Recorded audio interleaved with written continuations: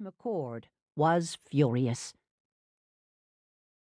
Prudence Kenyon was in the kitchen, trying to soothe Martha Hewitt, the housekeeper, when she heard McCord's footsteps in the hall.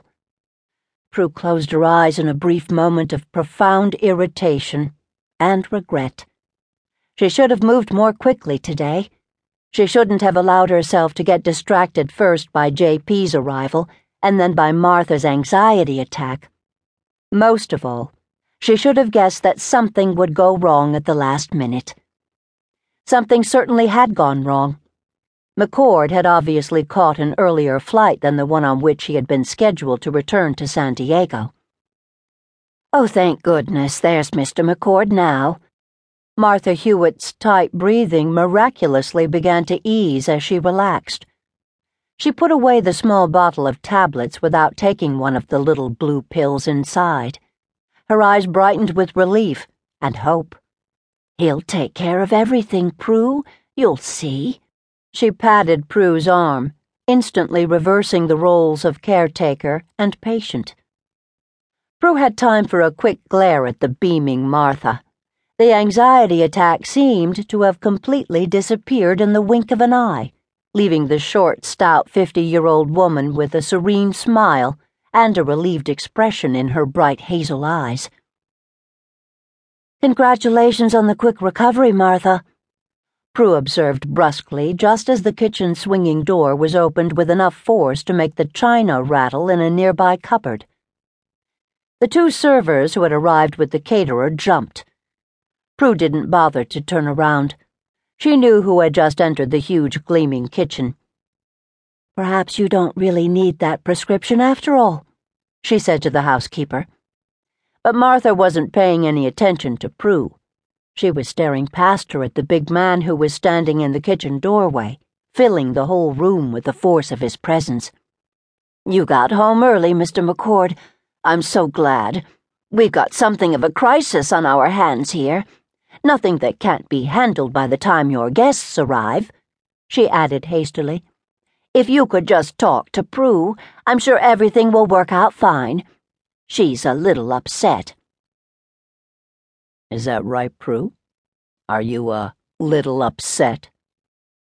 Prue heard the ruthless softness in his voice and raised her eyes briefly toward the ceiling in silent supplication before forcing herself to swing around with a cool smile. "Not in the least, McCord. Everything's under control as far as I'm concerned.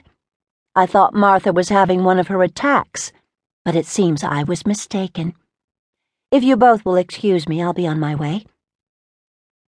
Boldly, she started forward, mentally crossing her fingers in the hope that he would automatically step out of her way. She should have known better. McCord didn't move. He blocked the door as effectively as an armored tank, saying nothing at all until she was forced to halt a few paces from her goal. His dark, hooded gaze swept her from head to toe, taking in the narrow green pullover, snug-fitting jeans and sandals she was wearing.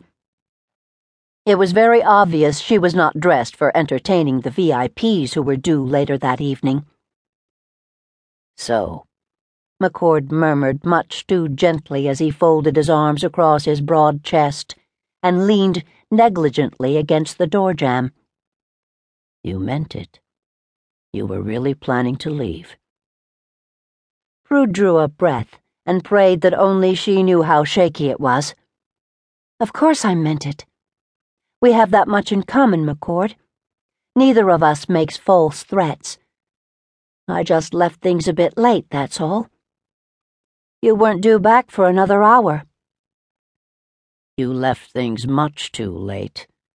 McCord straightened away from the door, his gaze raking Martha and the two nervous men in the catering uniforms. "I have no intention of finishing this conversation in front of an audience. Let's go."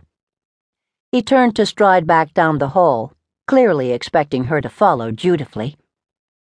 Prue shook her head over the massive arrogance of the man. "I'm afraid I haven't got time for an extended discussion, McCord," she called down the hall after him.